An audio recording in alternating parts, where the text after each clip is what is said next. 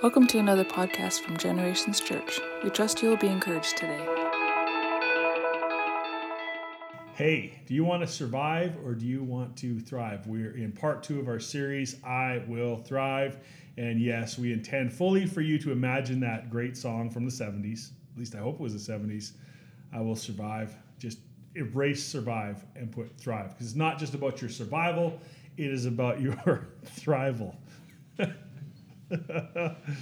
Things would be so much better with a live studio audience to laugh along with me.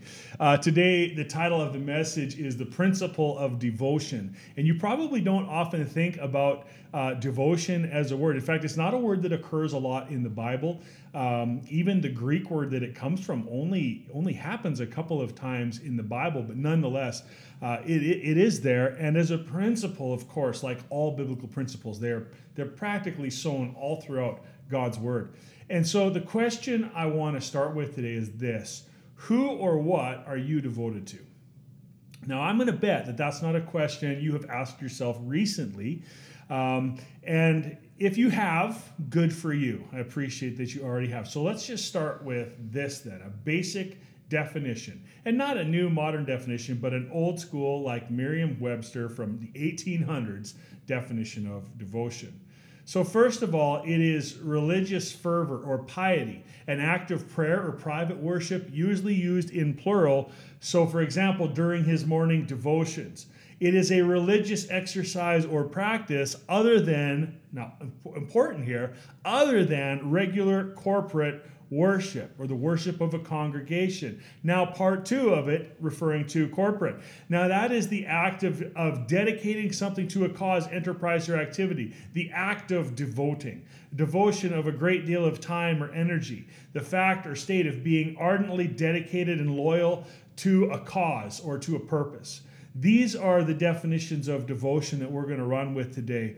And the definition that we tend to live in, sadly, is the latter instead of the former. The first one talks about an act of private worship, prayer, private worship, reflection, those sorts of things. But where most of us would think about the term devotion will actually be in more of a corporate sense. And we often will substitute a word like dedicated. He's very dedicated to his hockey team. He's very dedicated, or she's very dedicated to dance. Those are the words we typically use. But what we're talking about here is this very important word, devotion. And so what are you devoted to? What are the objects, or maybe even better to say, what are the subjects of your devotion? And even better still, actually, what is the substance of your devotion? But what I mean by that is, what is the goo that comes out of you, out of your life when times are hard and pressed and stressed and you're put to the test? Yes, that's almost a white man rapping, but not quite. So these times we live in are certainly unique, and they often seem to lack consistent good judgment from those around us, even sometimes in those who are in leadership over us. Of course, I'm not speaking about the leadership of Generations Church. We are stellar on our good days. But in the world around us, there's a lot of kind of divided words coming out of one mouth. We don't know what's safe or what's not safe. It's hard to know who to trust. If you follow the media at all, you know exactly what we're talking about. And so I think that what happens to us is the news becomes more about death than life, even though literally in the world there is more life than death happening all around us. The world's population is growing. Now, we're speaking in physical senses, of course. In the spiritual predicament of life, we may actually be on the wrong side of that, and maybe there is a little more death than life. But I want you to know that the early church faced things much more dangerous than what we're facing right now. They faced times that were even more unpredictable, when politics would cost someone their life based on their beliefs on a daily basis. And so they faced death and persecution for their faith. And nonetheless, here's what the Bible actually has to say about this early church in the book of Acts, chapter 2, verse 42. It says, they were continually devoting themselves to the apostles' teaching and to fellowship, to the breaking of bread and prayer. The subject of their devotion was what? What did they dedicate? What did they devote themselves to? Well, ultimately, and this is almost always the right answer if you are old school Sunday school kid, Jesus is almost always the right answer. And ultimately, what are they devoted to? What is the devotion to? It is actually to Jesus first, because that is what the apostles taught. And Paul wrote this in 1 Corinthians 1:22-24. For indeed, Jews ask for signs and Greeks search for wisdom, but we preach Christ crucified, to Jews a stumbling block, and to the Gentiles foolishness. Now this is the important part for you and I. But to those who are called, both Jews and Greeks, Christ is the power of God and the wisdom of God. So the teaching of the apostles is whom they preached. They preached Christ crucified, Christ who is the power and the wisdom of God. Jesus then is the primary subject of the apostles' teaching, and therefore Jesus is the primary subject of what the early church devoted themselves to. I just want to make this clear. The power of Christ in God and the wisdom of Christ in God. Now, unfortunately, the voice, if you're anything like me or most of the people that I know, the voice that you tend to listen to more than any other is the one in your own head. And that voice can say some interesting things. Martin Lloyd-Jones was the pastor of Westminster Chapel for 30-some years, an interesting man of God. And he is known to have said this. The fact is, we often... Here it is. Have you realized that most of your unhappiness in life is due to the fact that you're listening to yourself instead of talking to yourself? The voice in our head can be an interesting thing to wrestle with. I don't know about you, but in my life, it often is condemning. It tends to push down, not lift up. I know a few people in this world who I'm certain the voice in their head is constantly telling them they're the most amazing person in the world. One of them might be one of my sons. And I think that's great. I love positive self-confidence, and we all should have that. But I think there are many times when that internal voice in us gets down on us, and we need to learn some things from God's word, some principles of devotion. One that comes to mind is David the psalmist wrote, "Why are you so downcast, O my soul? Put your hope in God. Bless the Lord, O my soul, and all that was within me." There are men of God in the Bible, all through Scripture, who knew to talk themselves into the right way of thinking. This is an act of devotion, an act of meditation, an act of purposeful thinking to bring us to a specific place in how we view the world. You see, just like your phone or TV, you have many options as to what you want to watch and listen to. There are many channels. There are many YouTube options. There are things everywhere. There's styles and interpretations of thousands of kinds of music and movies, all at your disposal. And what often happens is we stop listening to the right things, and unknowingly we become devoted to ways of thinking that are not in alignment with God's word. We often stop saying and doing the right things and find ourselves filled with hopelessness instead of hope for the future. Unfortunately, we forget that, first of all, everything that I say, I hear, I do, everything first is witnessed by me. And so the voice that you speak to yourself within your head may become one of the most important voices you need to control in your whole existence.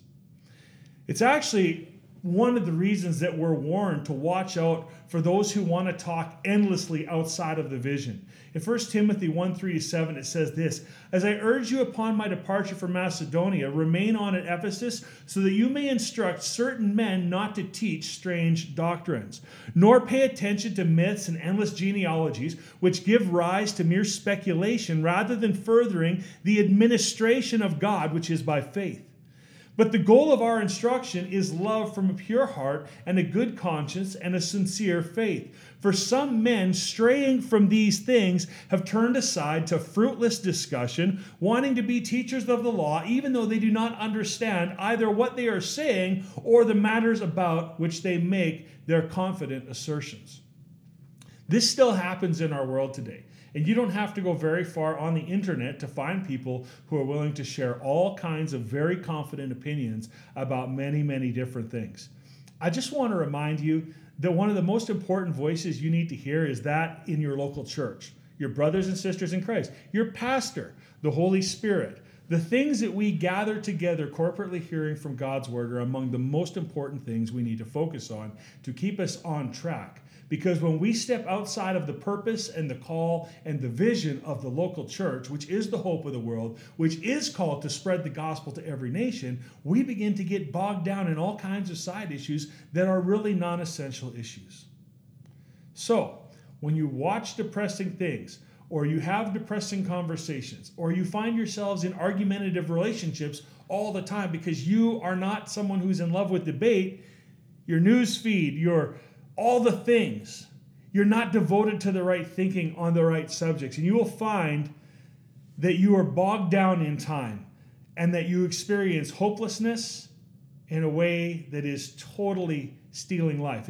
It is the antithesis of what is life-giving in every situation. So, if you pay too much attention to the divisive themes in your spiritual feed, you will, as a result, begin to feel hopelessness. I want to remind you at this point that Jesus identifies with every weakness that we could ever have. And that includes the sense of hopelessness we can find when we are just depleted and run down and run out.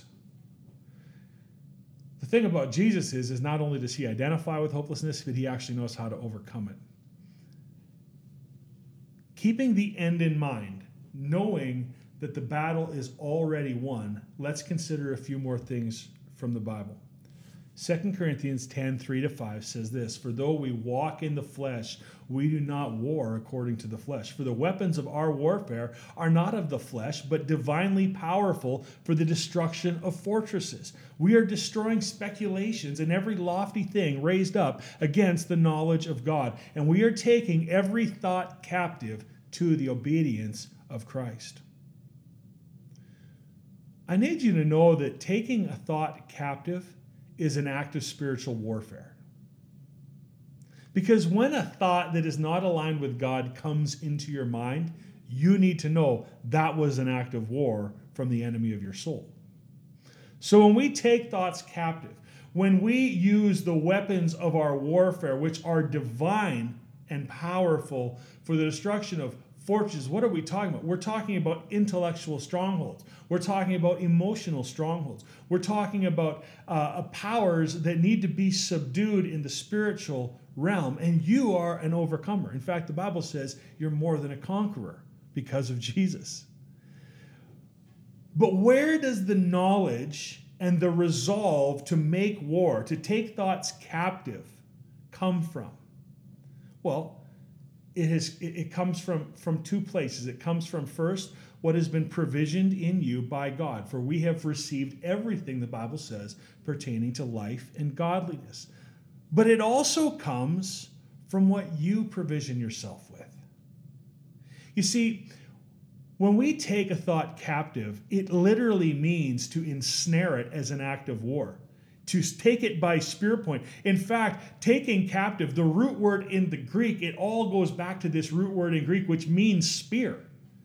So when we have the discipline, the resolve, when we have the energy, the resource, the strength to take a thought captive, I want you to think about where does it come from? Well, the answer is really simple. It's linked to your devotion. Because the object of your devotion, or the subject of your devotion, has this miraculous power to change you into a reflection of what it is. And this bears true whether things are good or bad in your life. A man addicted to pornography who has devotion, who is devoting time into that lost fantasy, that begins to be a reflection of his expectation in life, or her. When we are submitting ourselves to anger and violence and watching things that are not good for us, we begin to become a reflection of those things, because that is the power of devotion. It's like when we fix our intent, when we fix our gaze with intensity or intently on something, we can't help but begin to reflect it. The old saying was what? Monkey see, monkey do. So the objects of your devotion will change you to reflect what they are. Devotion is to provision, like air is to breath. If you want to have godly provision in your life, you absolutely, first of all, must devote yourself to someone. But then in the process of that devotion to someone who, of course, is Jesus, in the process of that devotion, as you breathe in and breathe out the reality of his presence and who he is, you begin to become a reflection of the object or the subject of your devotion. So, you need to let the word of God dwell richly within you. Colossians 3:12-17 says this, another one of my favorite passages in the Bible. It says, "So those who have been chosen by God, holy and beloved, put on a heart of compassion, kindness, humility, gentleness, and patience, bearing with one another and forgiving each other. Whoever has a complaint against anyone, just as the Lord forgave you, so also should you. Beyond all these things, put on love, which is the perfect bond of unity." Now, listen to this. "Let the peace of Christ rule in your hearts, to which indeed you are called in one body, and be thankful." Now, listen even more carefully. "Let the word of Christ richly dwell within you, with all wisdom and teaching, and admonishing one another with psalms and hymns and spiritual songs, singing with thankfulness in your hearts to God. Whatever you do in word or deed, do all in the name of the Lord Jesus, giving thanks through him to God the Father." If devotion is to provision what air is to breath, and you want to have provision in your life to fight the good fight of faith, to run the race with endurance, to be an overcomer, to be more than a conqueror, in short, to be everything that God is calling you to be, you must stake your life in devotion to something. You must stake your life in devotion to the person of Jesus.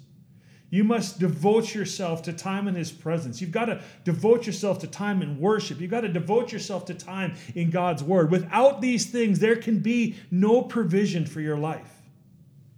In fact, outside of that, the only thing you will be doing is making provision for the lusts of the flesh. And then you'll be filled with hopelessness once again. Just a practical thing you might want to try. The first 15.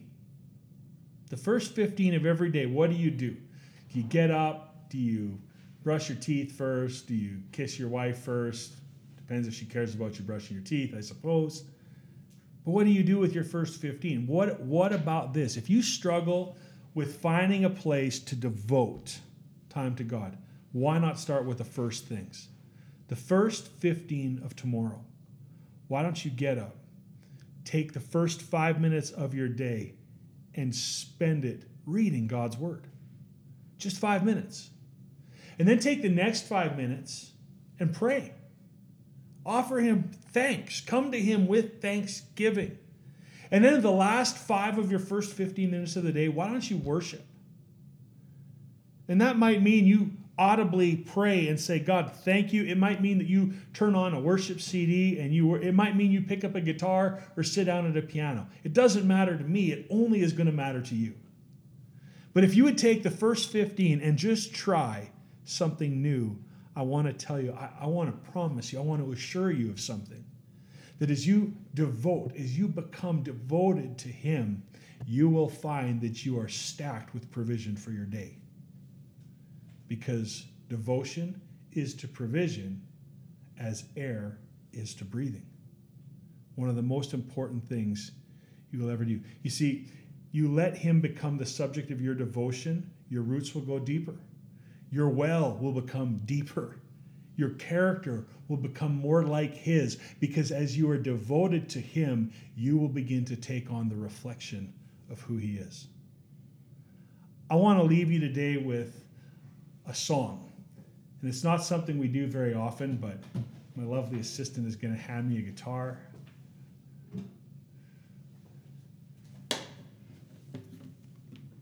This lovely assistant was not my wife this time, for sure. Oh my.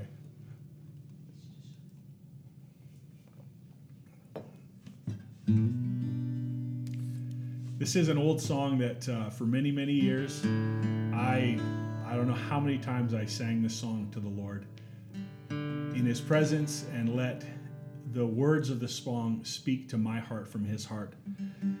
This song is written out of a passage in the Bible.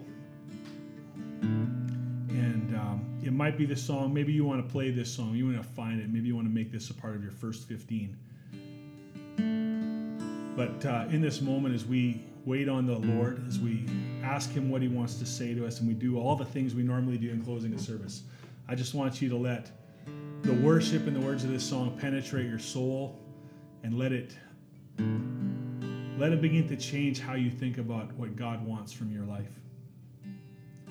I suppose I could preach a whole sermon just on this one song, but let's just pray together. Father, as we have heard from your word today, God, I pray that we would be stirred by your Holy Spirit to a new sense of needing devotion to you in our lives.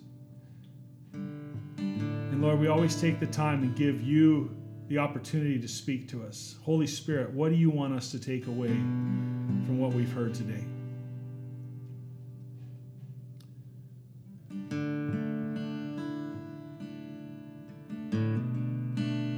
Lord, just speak to us in this moment.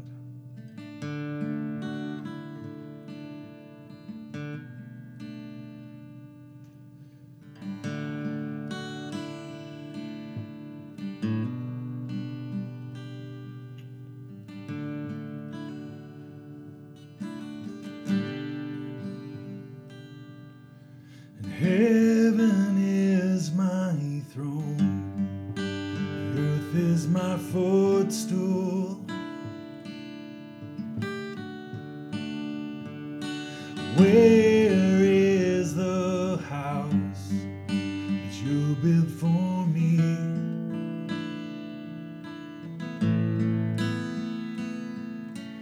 Whom of you will hear the cry of my heart?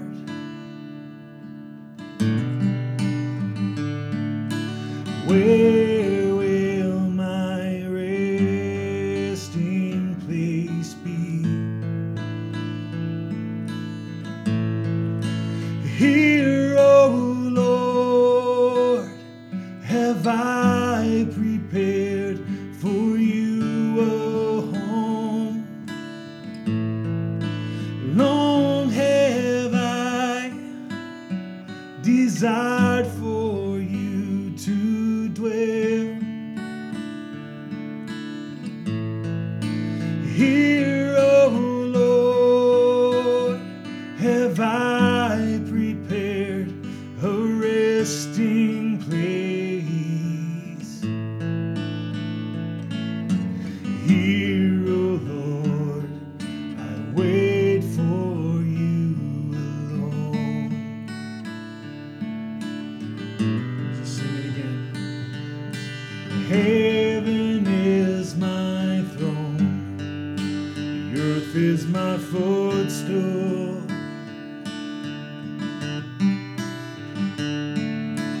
Where is the house that you built for me?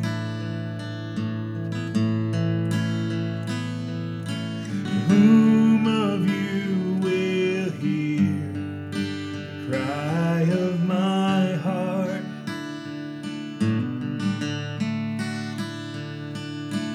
Where will my resting place be?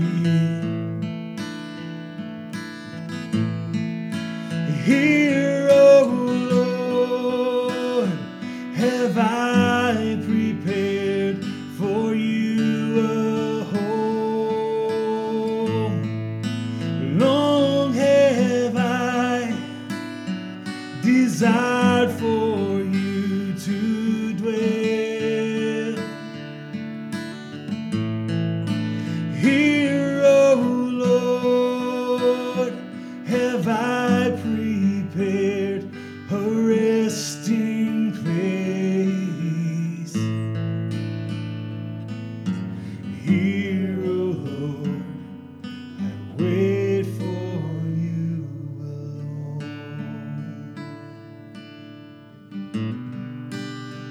first 15 of your day. Start with the Word, then 5 minutes of prayer, and 5 minutes of worship. You will find yourselves living in a new provision, because the principle of devotion will change your life, and you will begin to reflect Jesus. Thank you for joining us in another podcast from Generations Church. If you enjoyed listening today, please subscribe to our podcast channel to get a new one each week. For additional information or to partner with us, please check out our website at www.genchurch.ca.